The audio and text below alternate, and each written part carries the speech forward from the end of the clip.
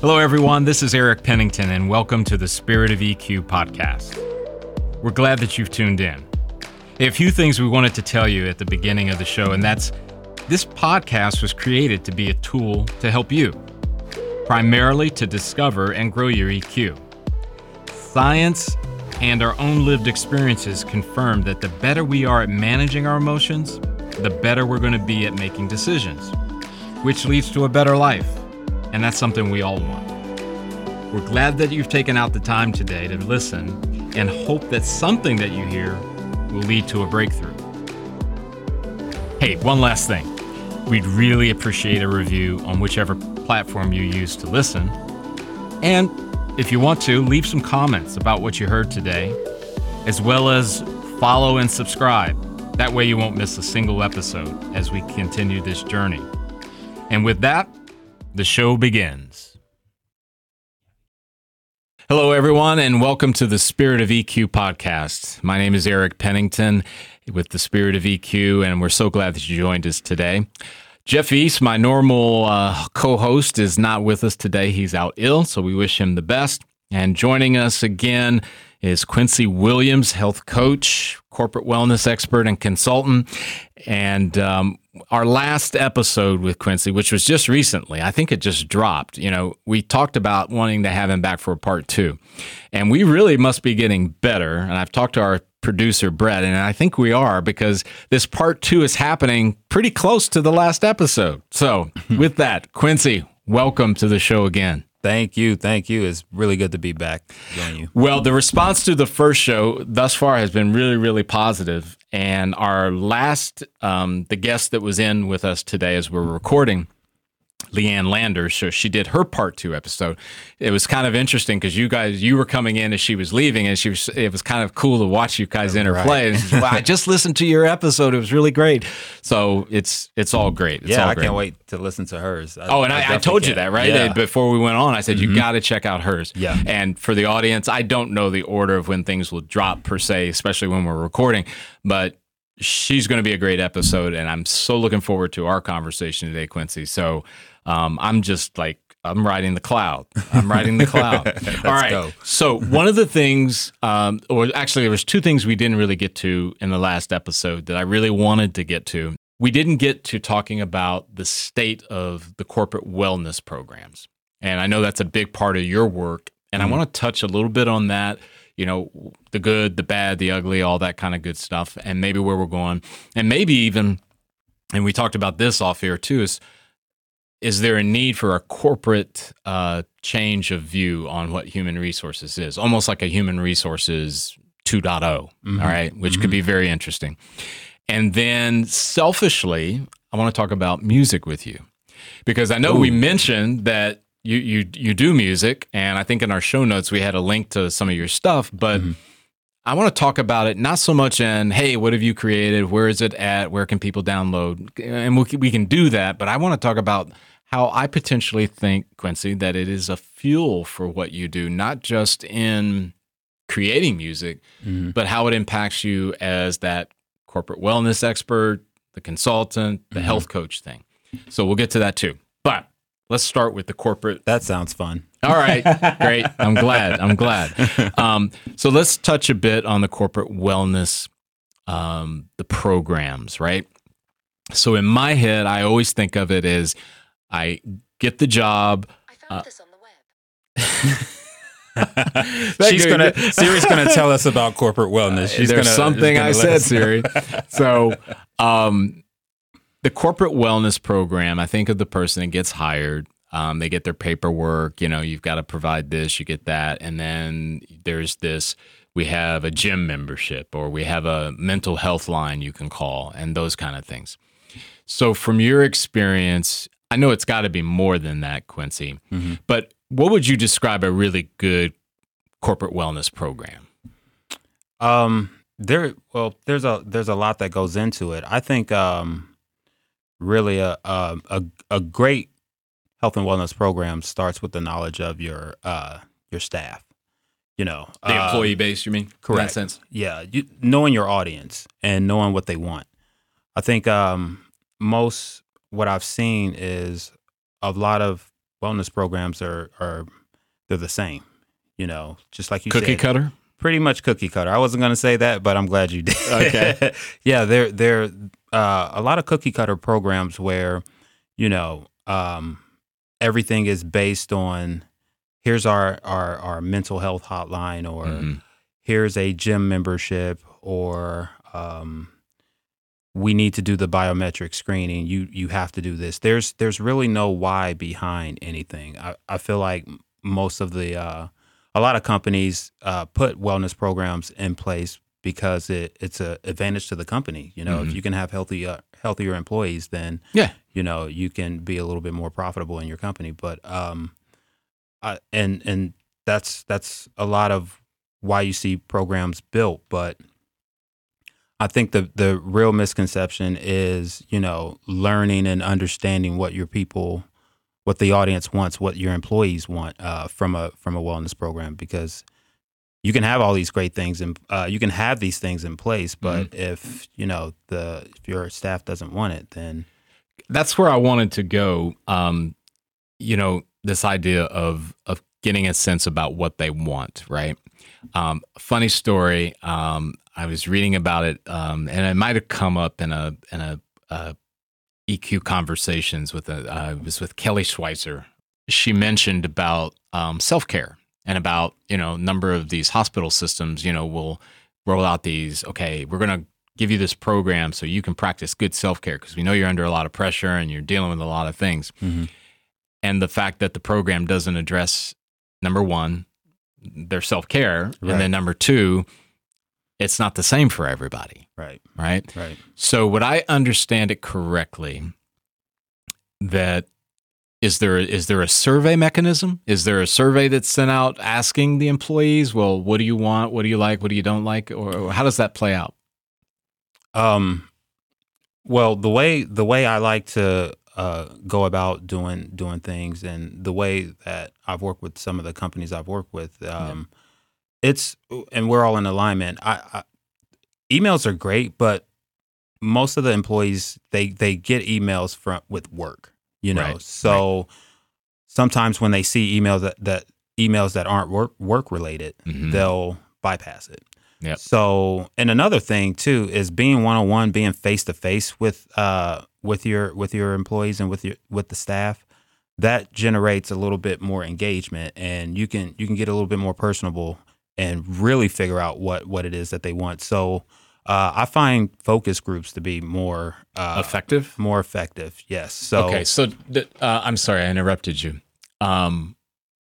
You go ahead, keep going. Oh no, well, it's so basically with focus groups, it's not just a group of people. We multiple focus groups work. So you get you get a variety, but you know, at the end of the day, you get a general sense of what people really, really want. And, you know, a lot of times when you're able to do that, it creates a little bit more buy-in.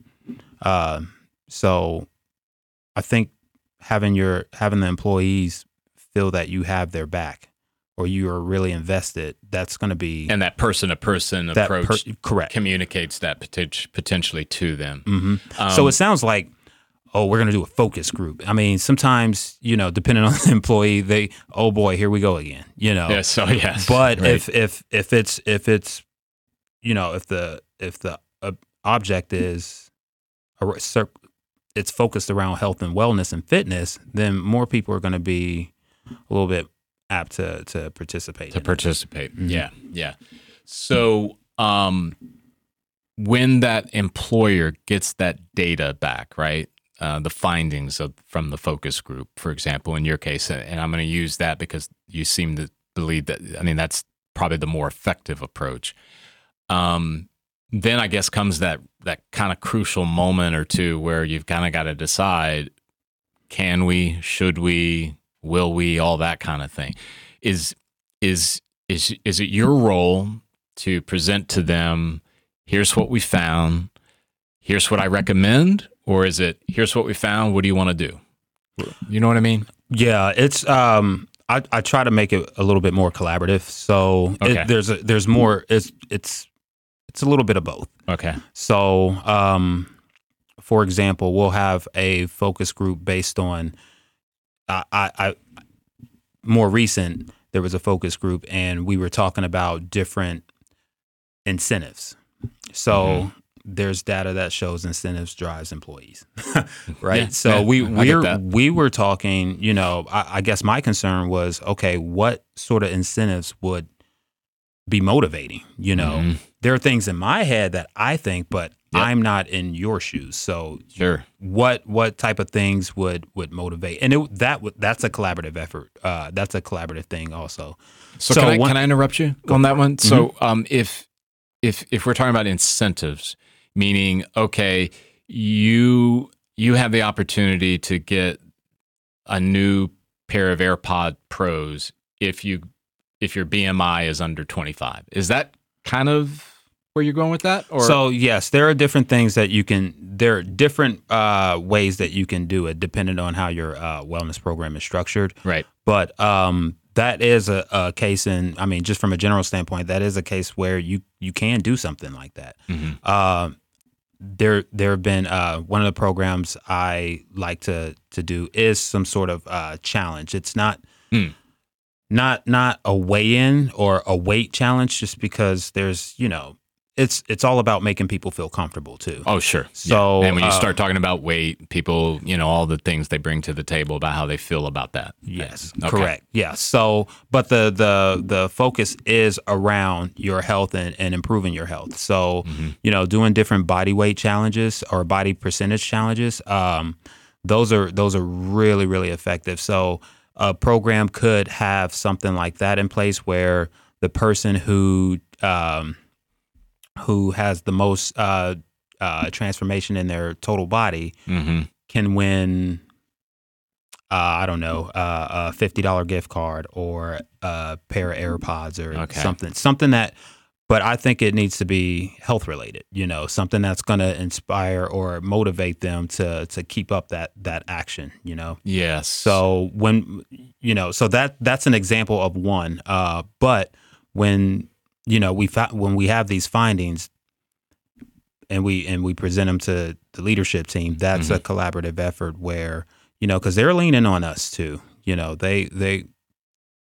Their job is operations, right? Yes, so yes. they're leaning on us, but, and this is another, this could be another topic. A lot of good health and wellness programs starts with leadership buy-in. So if the leadership team isn't really bought into the health and wellness program, then it's more than likely to suffer. So thankfully, I've worked with companies whose leadership from the top. Is that something you lead in with when you go to work with them? Meaning, hey, I got to tell you, leadership's got to buy in, because I know in our work, it's kind of like we found that if you want a program to fail, you guys sit on the sideline and then tell the other folks they need to go get some assessments and coaching. Right. You have to lead from the front. Okay. So, that's one thing, even when, so it's kind of like interviewing a client, a personal training client. You have to figure out what that person's buy-in is. You have to figure out how invested that person is in the overall change and the betterment of themselves. So the leadership team has to be that way as well. So let me ask you, because you just hit on something, Quincy. So what's a question maybe that you would ask to try to understand what the buy-in would be? Really the why. Why is it that why do you want a wellness program? Or what is it that you're trying to improve? Or, those different type of questions, and if the answer is, well, we need to cut costs, or and this is a good example. A lot of times it's to reduce absenteeism. Okay. So that's one thing. And I could get behind that, but I can get behind it more if there's a genuine concern for the employee. So I think that has to be, I don't think there's going to be a personal connection. I'm not saying that your leadership team has to have a personal connection with everybody. Right. But there has to be some buy-in on, they have to be invested in the people that they hire, not just the companies that they run. That's interesting. by way of connecting dots, when we started out, and we were, there's always the forever, okay, what's the right type of company to focus on? What's the right vertical, whatever. And we did some of that. However, I started seeing this trend. It's like, we're so diverse. Mhm. And there's no real big commonality, right? Like as in, this all tech, or it's tech and commercial real estate, right? And I had someone ask me, well, can you tell me a little bit about what's your ideal client look like? And I remember, Quincy, I said, that's a really good question. And I used to think, well, of course I'll be able to say it's, but the only thing I can find in common is that it's leaders that have a heart for their people. Yeah. Yeah. Because that was the thread that I could see. I could go, okay, I could take that CEO of this tech company. I could take this Fortune 500 company. I could take this fire department, and each leader, what they have in common is they have a heart for their people. Yes. And when you're going into that, it just makes me go, And you can tell when that's going to work. When they have that, like you said, when they have that, that heart for their people, then it all comes together. And the beauty of it, and this is kind of turning into leadership, which is great. Right. But the beauty of it is that, it's going to make your employees, it's going to make your company work harder for you, because there's that buy-in, and I feel like that is wellness. That is wellness in its holistic approach. It's not just, it doesn't just become about fitness or the program. It then becomes about, okay, because we're talking foundational stuff here, right? Yeah, that's what this really is. This is foundational stuff. Because you're talking about it from a leadership perspective, and it maybe kind of connects to what you're saying. You're not going to be connected to every employee in the company, right? If there's an employer that has 1,000 employees, you're not going to say, oh, the CEO's got to be able to name everybody off, right, or whatever. But here's the thing. I think it's a great encouragement for the employee. If they buy into it because they have a heart for their people, that's a strong foundation for what gets created, right? Yes, absolutely. Absolutely. So just to give you an example, one of the companies I work for now, their CEO doesn't have a personal connection with everyone, but knows what's going on in a lot of people's lives, but also knows what's going on within the company and knows how to navigate around that. So it's one of those things where, to your point of the podcast, the emotional intelligence and the emotional awareness that this leader has, it's a beautiful thing. It's not, I know about this person or this person or this person. It's a true buy-in on, how are you doing? How is your husband? How are your kids? These different things. Not just throwing out platitudes because, hey, that's what I'm supposed to do as the CEO. Right, exactly. Right? But just having a genuine concern about how people are doing, And you know what, Quincy? And I might have, and I'm working on trying to get him on the show because he's just he has a heart and he's brilliant. I remember, some consulting work with his company. And I remember when I first sat down with him, as we were sort of our first meeting to, do I like you? Do you like me type thing, right? And I remember, because he wanted to create this program, he was creating a program that was fully faceted. It was like, and I think one of the tenets around it was, I want each employee, no matter what their position, they can have 2 hours a month to work on themselves. That's and they get to choose. Beautiful. Right? Mm-hmm. Well, you imagine, I'm sitting on the other side going, un momento, por favor. Right? As I go to my Jerry Seinfeldness. And I remember going, I just got to tell you, this is kind of rare. Did you have something that, like, was there some catalyst moment for you that just made you go, I've got to do this? And he said, no, there was no big, lightning in the sky. I was visited by a ghost from Christmas past or something. He said, From the future. I just can't stand to see people stuck. Yeah. So that's wow.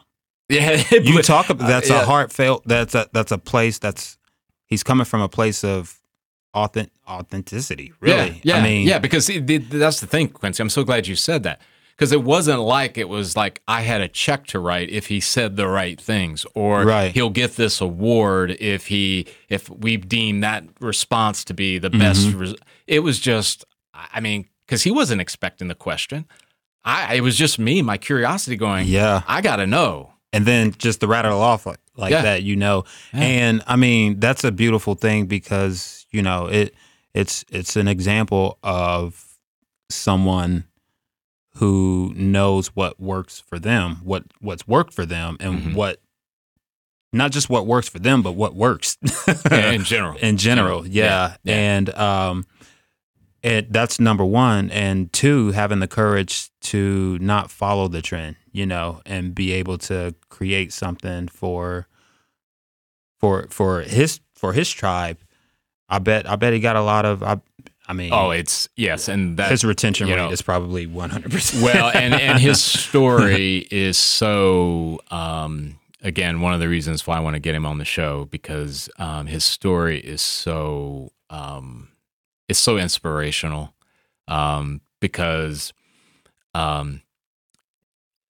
following the line of what he created, when it matured, what happened after, on and on and on, is unexpected. And quite, I mean, again, just really inspiring. And I think about that, we at Spirit of EQ, I certainly, as I'm, it's like in my brain now as I'm thinking, well, that's who you want to be talking to more and more, are the people that have a heart for it. And I think we've done a good job at that. I mean, and some of it by accident. I mean, Quincy, I'd love to tell you, well, we had this plan. Find the leaders with a heart. But that's not how it happened. It was kind of, we tripped over some things. There was a referral. I mean, and I get it. At some levels, I would imagine those who create corporate wellness programs, who really want them to be high performing, there is a lot of thought behind it. It's not just some, wouldn't it be great? And let's do it. There is. So I don't want to dismiss the hard mental work, because I got to imagine, because I know it's like with our programs, it's not going to be cheap. Right. It's definitely not, it's not cheap, but when you see the return on investment, it makes it worthwhile. All right. So what are some things that you would say if the program has been created under some of the things you just described, as far as getting an idea of what the audience wants, the heart of the leadership, the buy-in, what are some of the positives or the returns that can come from that? I think in particular, what I've seen is some of the things are promotion within. I mean, I look at certain wellness programs and certain programs. If you think about it, a leader's number one job is to create more leaders.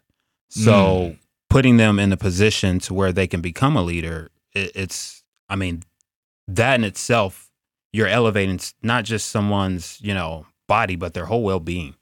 And so you're saying if I'm hearing you right, there is a correlation to the well-being of an employee and their promotability and movement through the organization? Absolutely. Wow. And I've seen and I've heard this from leaders.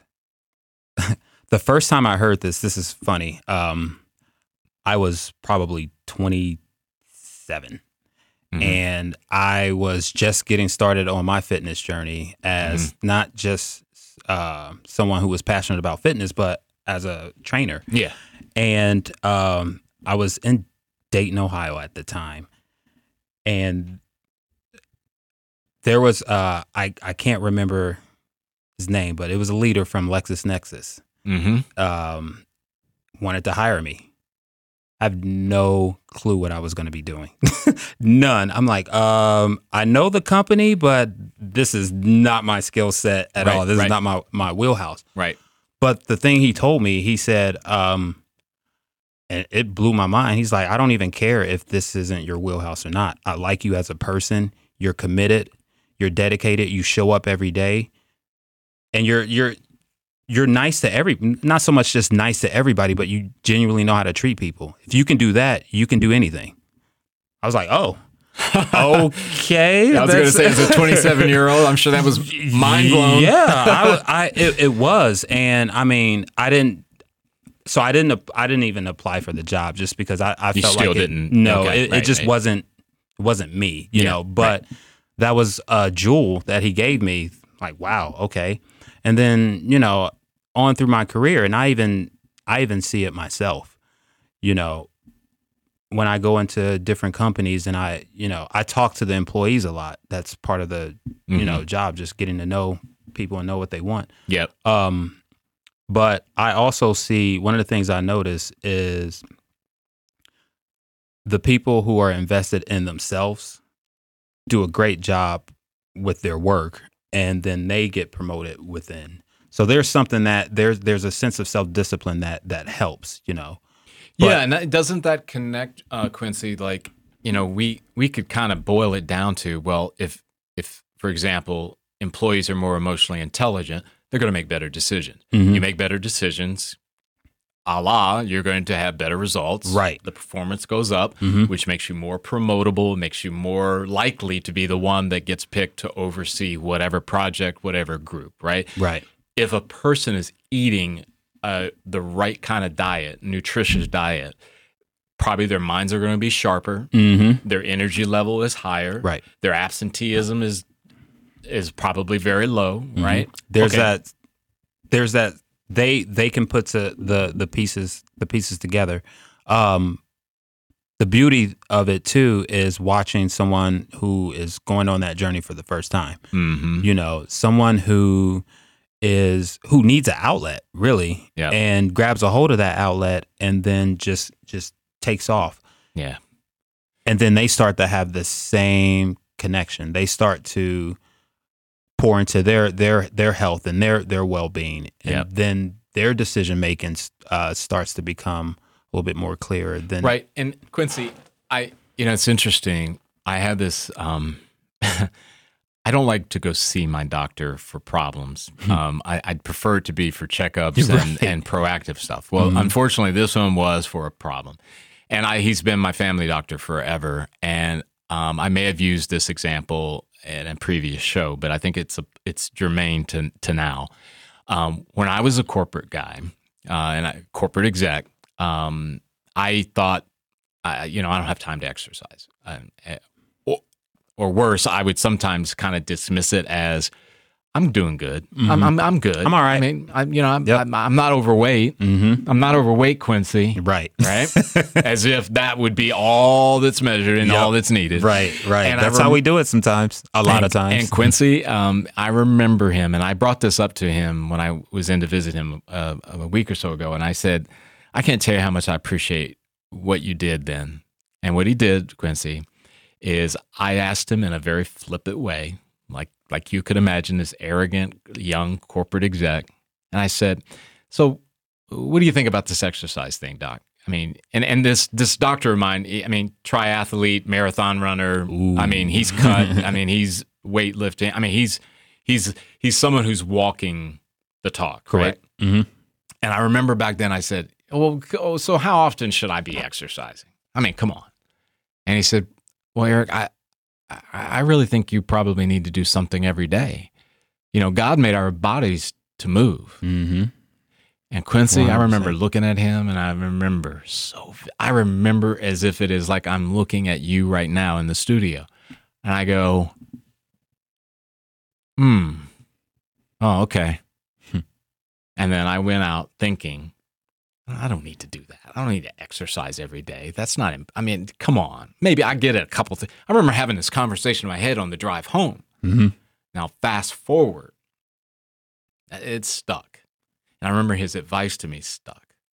And when I think about this dynamic of what we dismiss as important to us, because quite frankly, and I'm not saying this like, hey, I regret it, because every part of my story leads to what my story was supposed to be, right? Correct. Yep.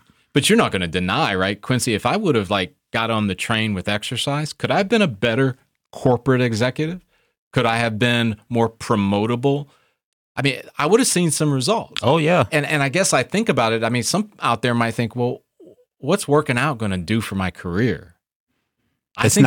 And here's the thing I would say to that. Okay. I don't mean to interrupt you. Oh, well, go ahead, please. But it's not what it does to your career. It's what it does to your mind. And then it's what your mind does that impacts your career. Yes, because I know we talked on the last episode when you were here about that connection between the mind and the exercise piece. Mm-hmm. All right, so you've established that there's this understanding of what the audience wants, the employee base wants. You have the buy-in, the heart of the leader, right, and the connection. And then I took us off down that path about promotability and things like that. Obviously, you've laid out a great advertisement of why every organization should have some form of some type of wellness program, right? Yeah. So where do we get in trouble? Where are the problems with the corporate? I know you alluded to, I think in the beginning, about the cookie cutter, that can be bad. Is there anything else that you've seen that it's like, oh, caution here? Yeah, there's a lot with that also. I think what we were talking about earlier, the buy-in is the number one initial. Yep. The other thing that you have to be concerned with is primarily how it's structured. Mm-hmm. Who's involved? Because eventually you would want it to run itself, but at the end of the day, you still have to have champions and people who are invested in it. Okay, so if I understand you right, then we're not talking about, hey, I can just go out and pull it off the shelf and pay for it, and then I've got a corporate wellness program. Right.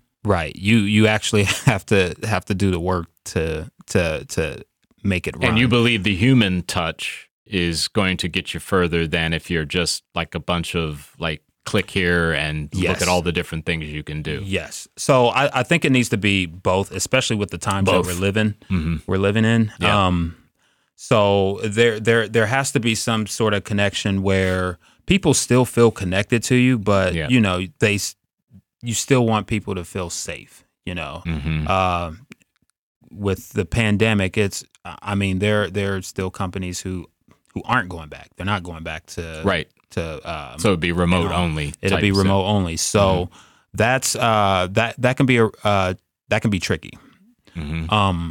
So within that, and I feel like what I'm seeing right now is the corporate world is still learning how to navigate that. Yeah. And in my opinion, I think that mindfulness, mental health, those things are programs that should have been emphasized. I mean, this is hindsight. Yes. But it's not to me, it's not hindsight because it's a primary package of the program. You right. know, that and I know you well enough. I know it wasn't like pandemic. You started talking about we have to talk about this. Yeah, you were talking about it before. I know that. Correct. But just from my my research and what I'm seeing and following the trends, that's corporate America is just now getting on it right since COVID, and so it's making it hard to navigate these sort of things. But it's a good thing because the awareness regarding mental health, mindfulness, the impact or the importance of a holistic, healthy corporate wellness program is on display now. So I feel like coming out of this pandemic in the next, hopefully, 2 years, but that's another story. Yeah. Hopefully coming out of this, what I do believe is that wellness programs will be a little different than what they were 5 years ago. And I do feel like the primary focus will be more on mental health and how kind of what we were talking about during our last podcast Mm-hmm. and the correlation between exercise, brain health, and how the fitness. I think that's going to be more solidified coming up.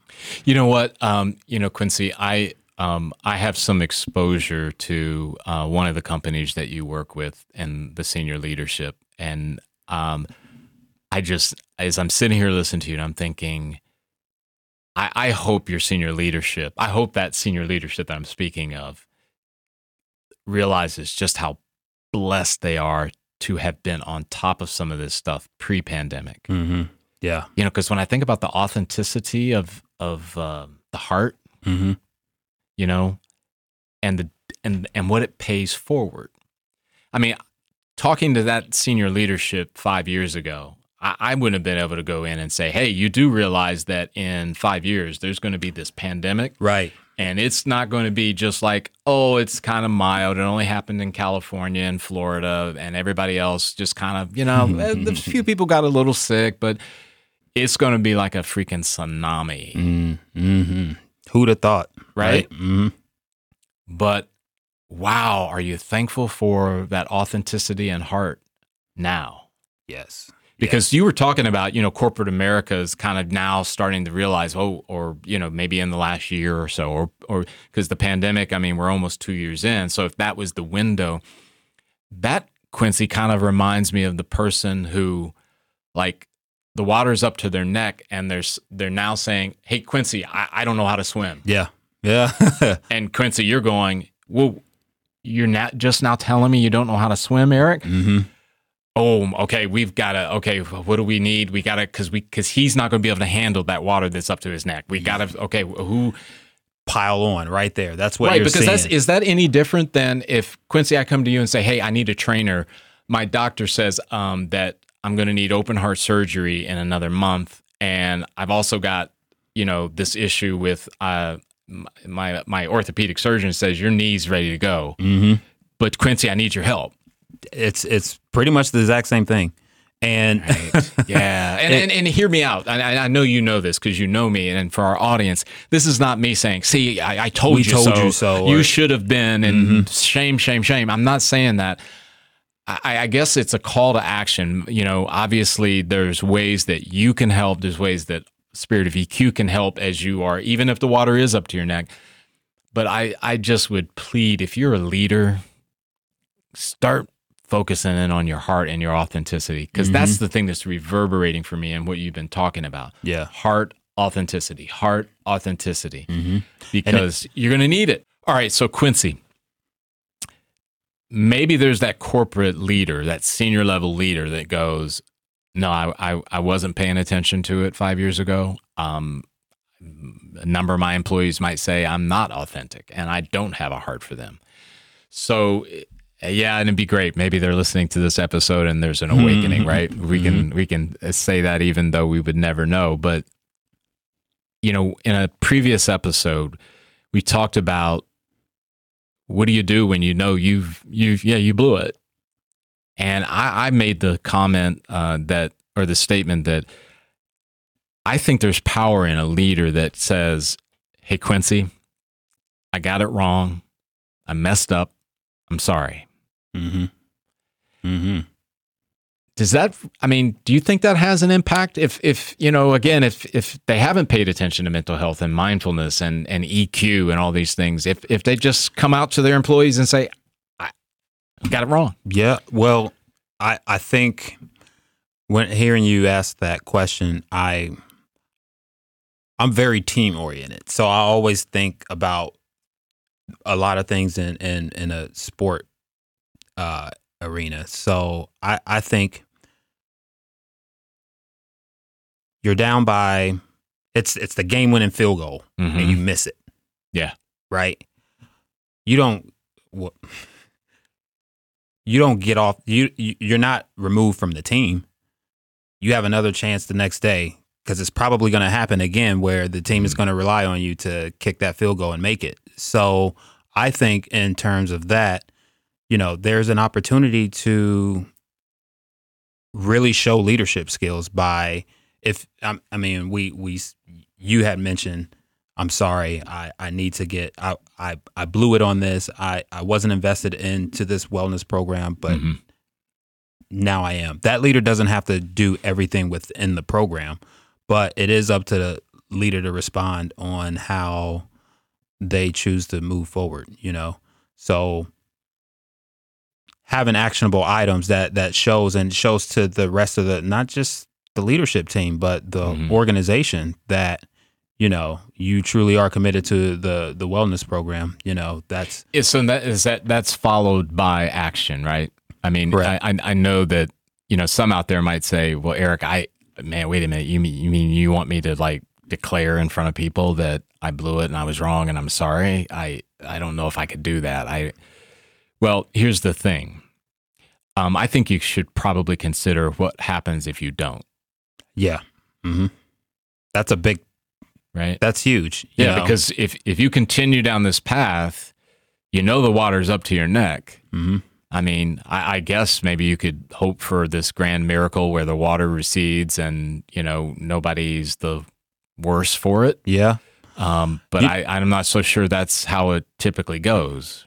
I've seen in a lot of cases that sometimes there is no apology. Sometimes there's just action, Okay. There is just an action where... But you got to do something. You have to do something. Right. Or else that's a bad seed that gets planted. Yeah, because I think it kind of connects to that idea that you're either moving forward or you're moving backward. There is no, sort of that stasis in between, right? Where you can kind of just be on that fence. No, you can't. And I feel like that's with everything. If you're going to be on the fence on anything, there's probably going to be you have a huge percentage of having some sort of regret. Yeah. So. And Quincy, as always, time keeps flying by at rapid pace. So I got to get to some other things. And, we could talk about that forever. Oh, my God. Well, I think Brett, we're going to put Quincy into the Leanne Lander Club as well, which is you're not going to be back for part 3. You're going to be a regular guest. Periodically through the year, right, we'll call on you to come back and you'll be a regular guest. None of this part 2, part 3. Yeah, that'd be great. So I know that'll get you maybe another cup of coffee at Starbucks, but we're glad. I hope you'll do that. All right. So Quincy, as we kind of pivot a little bit here, there's one area that I really wanted to get to that we didn't get to in the first episode that you were on, and that is music. I know we talked about that you have that part of your life and you do that as part of your offerings to the world, right? Yeah. But I got to thinking, as music is important for the creation of things, right? And of tracks, of songs, of mixes, and all the different things that you may do. But I got to believe that it has some impact and some fertilizer, if you will, for what you do in the corporate wellness piece. Can you talk a little bit about that? And then I've got some specific questions I want to go to about music and its impact. Yeah. Wow. I was looking at some old pictures today. Okay. Of some of I take a lot of pictures on everything. I like to document life and every shape. But I came across a picture of a class I was holding. It's a corporate wellness fitness class. Yep. And there were about 15 people in the group. And with the new iPhones, you can the live feature where you can hold it and see the motion before. So I did that, and the music started playing in the background. It's not music that I like, but it is. I mean, it's a lot of music that it's popular, but even though it's not my style, I loved it because I love the energy that it provided for the class. I mean, that energy I felt, and it made me start liking the music at the moment. And I'm going to stress at the moment. At the moment, right? Sure, I get it. But that was an impact, and I thought about that today. Like, wow, that's the impact of music. But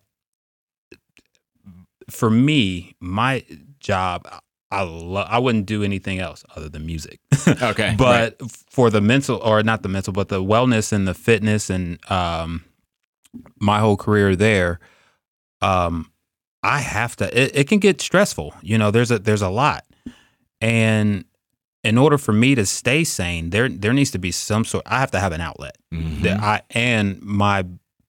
The way I work, my mind has to always be going, creating. So music is that for me. Music is that therapy. Is that your portal to deliver all those things? Is that kind of where you were going, or? Well, it's my portal for inspiration and ideas. You find the inspiration ideas in that place. Yes. Okay. In that place, and then I can channel all that energy into my work. So that's one of the powers I have, and it's okay. I'm going to interrupt you because you said something really powerful there. I get it for you because I know you, and I know your creativity, and I know the output of what you do. Okay, do you think that could apply to a chemical engineer? Could they also do that? Or is it only creative people? Absolutely not. You know, there was studies show, like, when you're listening to classical music, when you're studying, you tend to do better, right? Right. So music does have that impact. Yeah, I think it depends on their perception and how you use it, you know? Okay. I use it as air. Like I have to have it. People who know me, they know that there's music on all the time. So, you know, we just did the, Spotify does the end of the year playlist, or, you know, if you're a Spotify user, right, they have this end of the year curation where they show what you've been listening to, who your new favorite artist, you know, the year in review. Who basically. You played most often type thing. How often you listen to music, different things. So my music consumption basically was 92,000 something minutes. It was more than 98% of Now I'm curious because you and I exchange text messages with music that we find interesting. Yes. And now I'm wondering. I wonder if Apple Music does that, because I'd like to know. Because I mean, I really resonated with what you were saying about. I don't know if you said it here in this time, or you might have said it before in another setting, about music is kind of like air. Mm-hmm. Right. Yeah. Because I get that, because there are times, man, where like I'll put on my, you know, living at home, and my environment at home is my wife, and my son is living with us right now, but my daughter isn't. She's not on her own. But there are times like when I'll tell Eileen, like, I'll get the dishes and I'll clean everything up. And she'll look surprised, kind of like, well, you actually cooked the meal too. You want to do all that? And the reason I'm wanting to do it, because I can put my AirPods in, and I can. There's a certain playlist I have that's really I'm feeling drawn to. Yeah, and I can go to that place while I'm doing that. Mm-hmm. Yes. Do you? Does that? I'm laughing because I do the same thing. All the time, and sometimes it's, I don't want to say extreme, but. Anytime I can listen to music, that's what I want to do. It just provides for me, especially with photography too. You know, for as many pictures as I'd like to take, it creates moments. Yeah. I think, and then with the music, I'm able to put a soundtrack to those moments. It reminds me of things, and so not just music has that feeling. So. I can't remember who I was talking to, but I was saying the other day that I took a deep breath yesterday. I was outside walking my dog, and I just,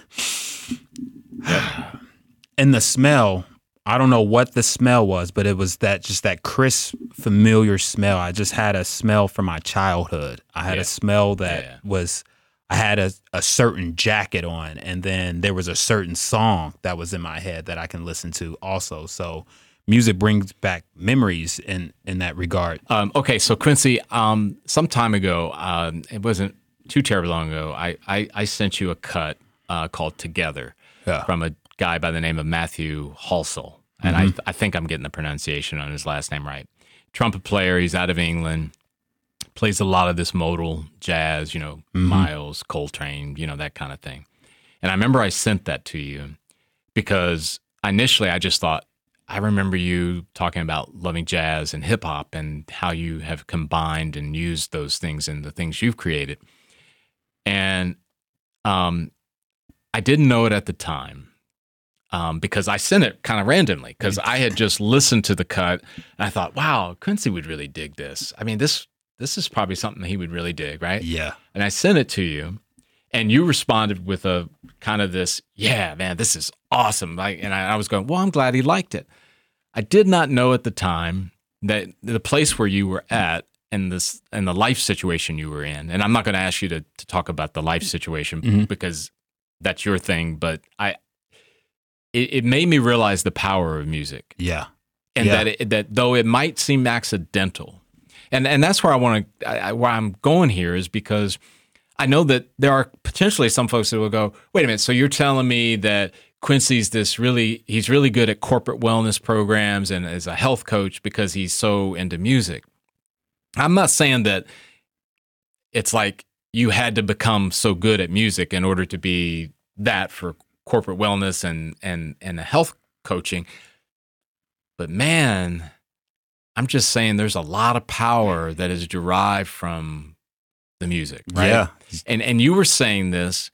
Does that resonate? Did I get that? I mean, because I know I sent that to you. You were in that. I had no idea where you were at. No, it was. I mean, because it was a physical location, Yeah. and it was a life event. Then, right? Yeah, it was. I had a lot going on, and I'll speak briefly. I was DJing a wedding. Yep. But I was going through a breakup at the time, also, and at the wedding, it was great. I had ended up bringing all of my music. Yep. Just to create, Yeah. I was in a Was creative. that create during downtime and that Create kind of during thing? downtime, correct. Okay, all So when I wasn't DJing, I was in the room just creating music. Yeah. And when you sent that to me, first off, the song I couldn't stop listening to because it was so timely. I'm like, oh my God, Yeah. this is great. I mean, it was great for everything, and it's intentional, I guess, for me. Like, it's just, I knew, I'm like, this is a moment. This is me. This is a moment. Like, I'm not going to forget this moment. Yeah. And just because there was a lot of emotion around that also. But from the music side of me, I just like, wow, this is really good. And so Can I tell you how I found that song? Yeah. Because it will connect. I was having coffee at Crimson Cup. There's a place here in Central Ohio where they've got shops probably all over the place. But this one, I was coffee too. It was at an early morning coffee with three other friends. We kind of do that on a regular basis. Call it a happy hour, but it's in the morning, right? Uh-huh. So we're in there talking, just having conversation, the four of us, and I hear this tone, and I was like, "What is that? Who is that?" Now they're talking. Just the tone. Oh yeah, I can And hear it. that's a beautiful right? thing, just Okay. from the note. Yeah, from the note, right? Uh-huh. And I pull out my phone and I go, "Hey Siri, who is this?" Yeah. But that song, and I would. Not you. No, you're not. Stop. But That's fun. Pause. Go ahead and keep that in there. I think it adds flavor. Yeah. All right. Back at. So I'm in there and I'm asking, what's that song? And you remember that song is It's deep. It's like very down, very slow, very faint Yeah. in many ways, right? Mm-hmm. So I get up because I'm thinking, can't hear it. The phone can't pick it up because it's so lush and faint. Yeah. I get up and I put my phone up where I thought the speaker would, the phone could pick it up better. Still nothing. The guy across the counter said, "Hey, do you want to know what that song is?" Oh, And wow. I go, yeah, absolutely. And I thought it was like Muzak or something, like it was just randomness that nobody. He says, "Oh yeah, here it is. Here's the playlist. It's a Spotify playlist." And I'm looking, and that's how I found it. Oh man, I went right to it, and boom, got the whole album. Yeah. At first I listened to that song for a while, and then like I just listened to everything else. I'm like, this is amazing. And I think I shared this with you. So this was the very Monday I go into work.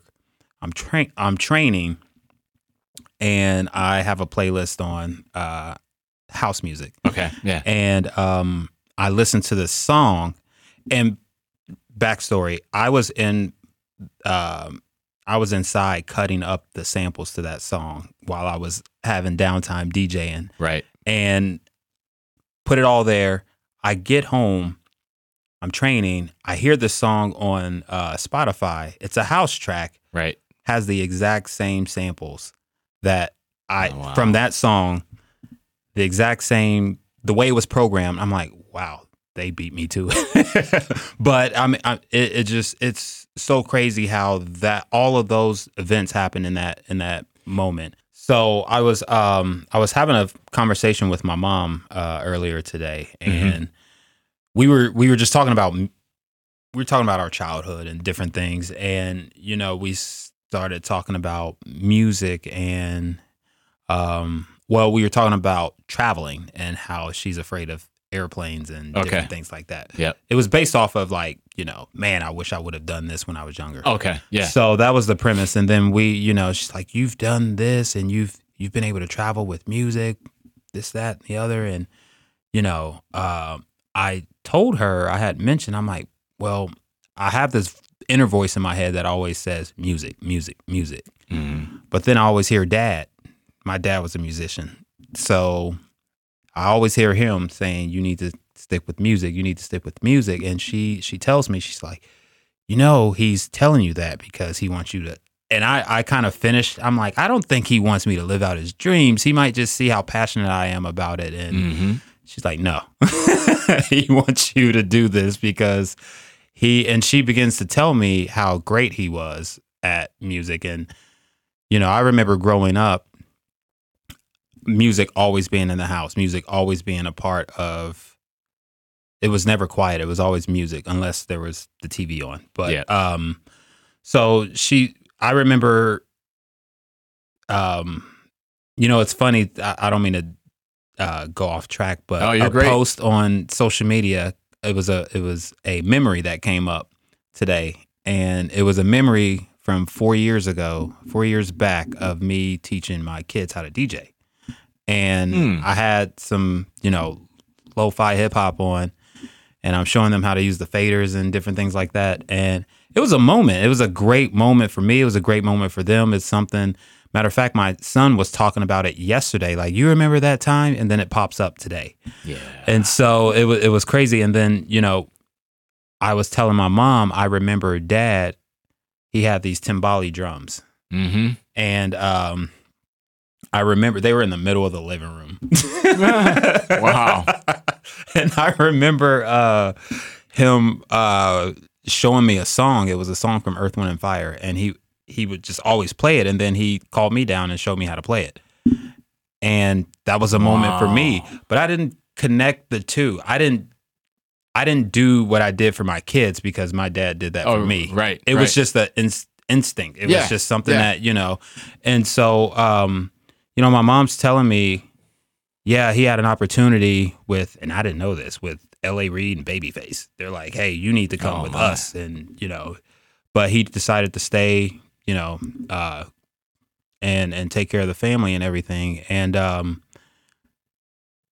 he always pushes me now with music. And I never thought, I was thinking like, I don't even know how this happened with music. It's just been a part of me, Yeah. And it's so, to your point, it's almost like, I don't want to say it's hereditary, but it's contagious. It's like I think there is some science that could, and obviously we're not going to unwrap it here, but that there's certain things out there relating to DNA and things that we receive from our parents that are maybe not flames, but they're sparks waiting to be ignited. Yeah. And they don't come in some, sequential order, right? Mm-hmm. Because and this is my perspective. In the episode we just wrapped with Leanne Lander, we talked about noble goals, and I had mentioned how I had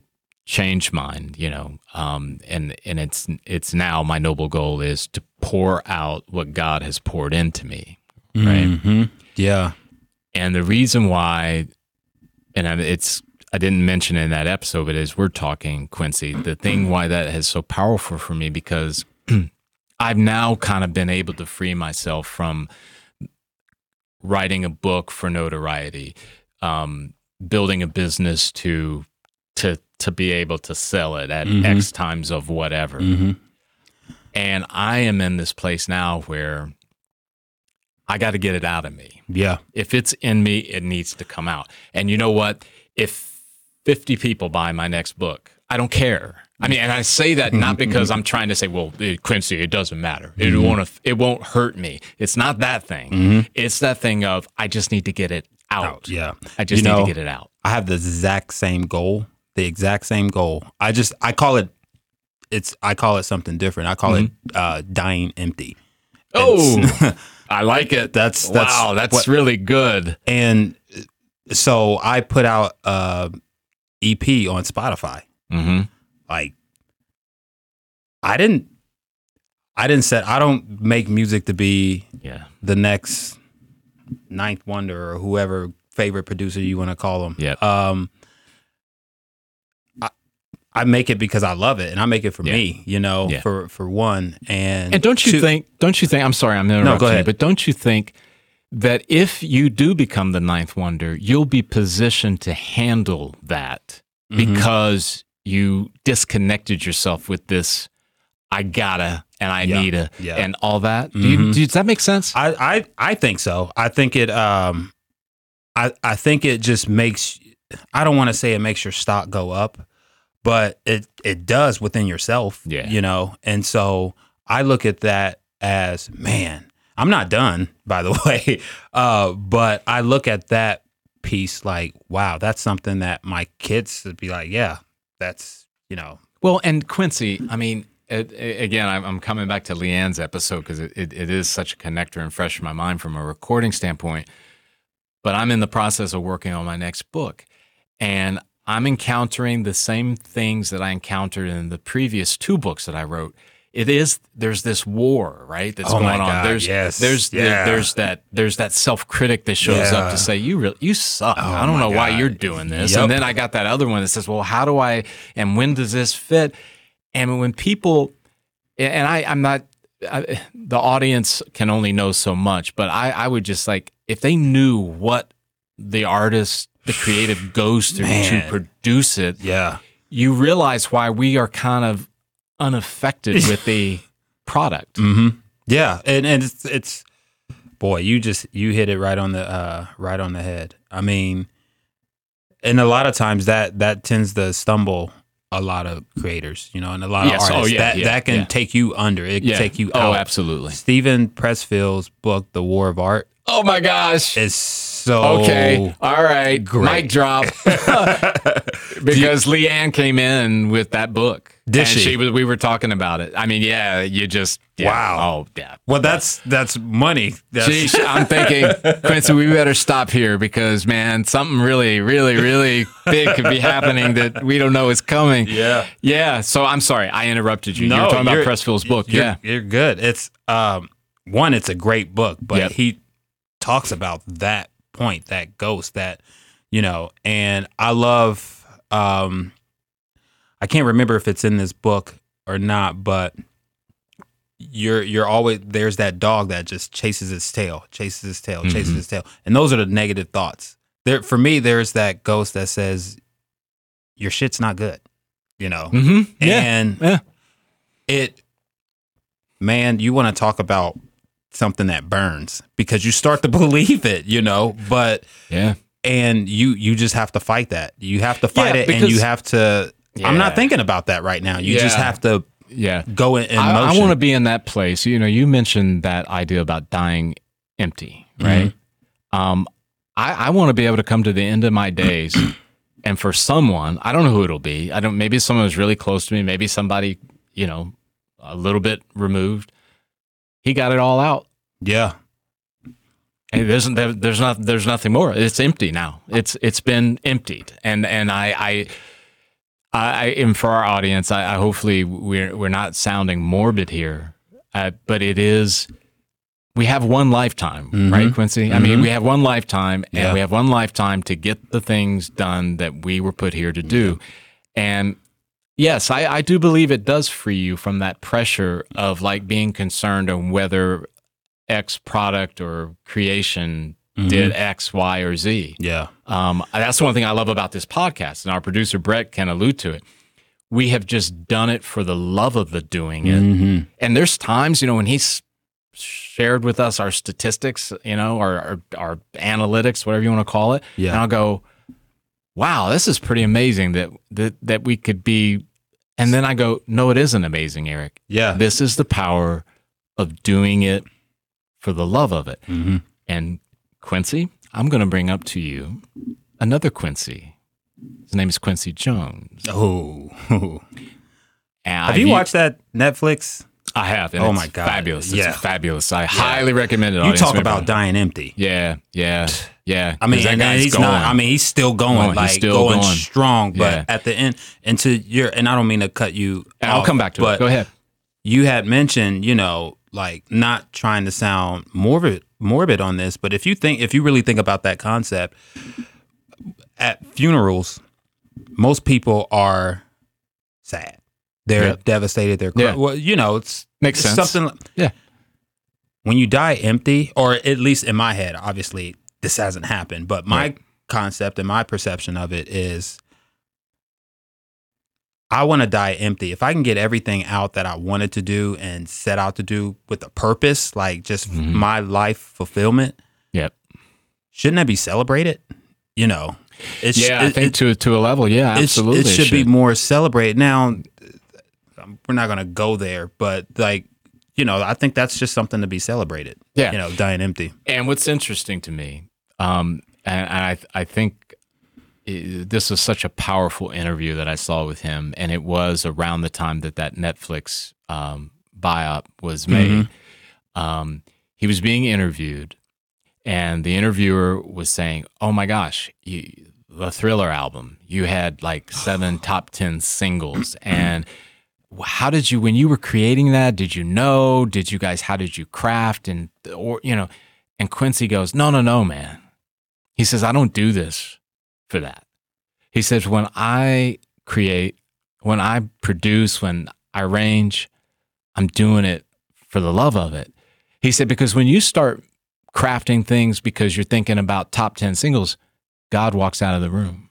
And he said, I need God in the room. Yeah, that's big. And Quincy, I'm watching this, and I've used that clip for sessions. I've used the clip for people just at random say, "Oh, you got to check out this interview with Quincy Jones." It resonated so much because I'm going, "That's it." Yeah. Here's a guy who arguably is probably the greatest producer that has ever been, ever. Who's saying, "Don't do it for those reasons. Do it for the love of it." Yeah. And I got to tell you, I'm like with Quincy, I want God in the room. Absolutely. I mean, I can't imagine what it would be like for him to walk out on. And you know what? I have had those times. Full disclosure, I've had times where I've kind of said, well, let me ask this question in this way, because then they'll say this and I can talk about what we're promoting. Yeah. You know what I'm saying? Yep, exactly. Right? But he does. I really believe that. He walks out of the room on that stuff. I think so too. And you can, that going back to the Stephen Pressfield book, War of Art, he talks about the muse, and that I feel is super important, because if you start to,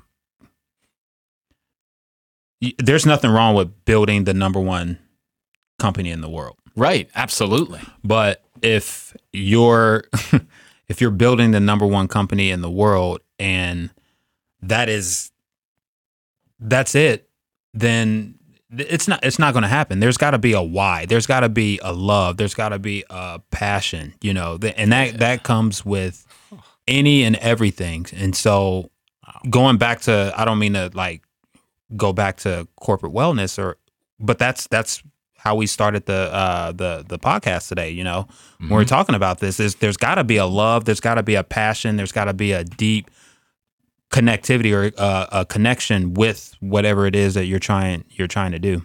Yeah. You know, and the only reason that I'm pivoting in my tone, Quincy, is because we got to end the podcast. I could keep going. We could have, I guess maybe if we were Joe Rogan, we could have a 2-hour podcast. But for our purposes and our audience, Quincy, I can't thank you enough for coming back. And as I mentioned, I mean it. Yeah, you're going to be a regular guest. This is great. I'd love to come on. So no part 3, that kind of thing.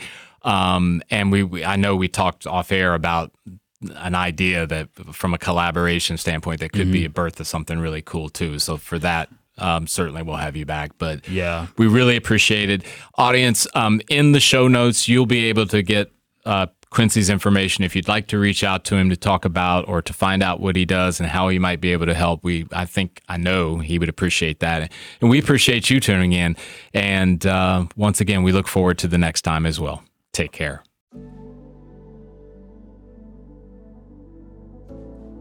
Hi, everyone. This is Eric again. A couple of things as we've ended the show. We hope you enjoyed it. Hopefully, you're tuning in on a regular basis. We'd love it if you would give us a great review on whatever platform you're listening to the podcast. It's so appreciative and helps us as we try to get more exposure for the work we do and the episodes that we publish. And we're grateful to you as a listener. The second thing is, just remember, our content is for educational purposes only. It's not intended by any stretch to diagnose or to treat anything that may be occurring in your life or anyone else's life that you may be connected to through the podcast. But once again, we appreciate you tuning in to the shows. And as always, we look forward to the next time that we're together. Take care.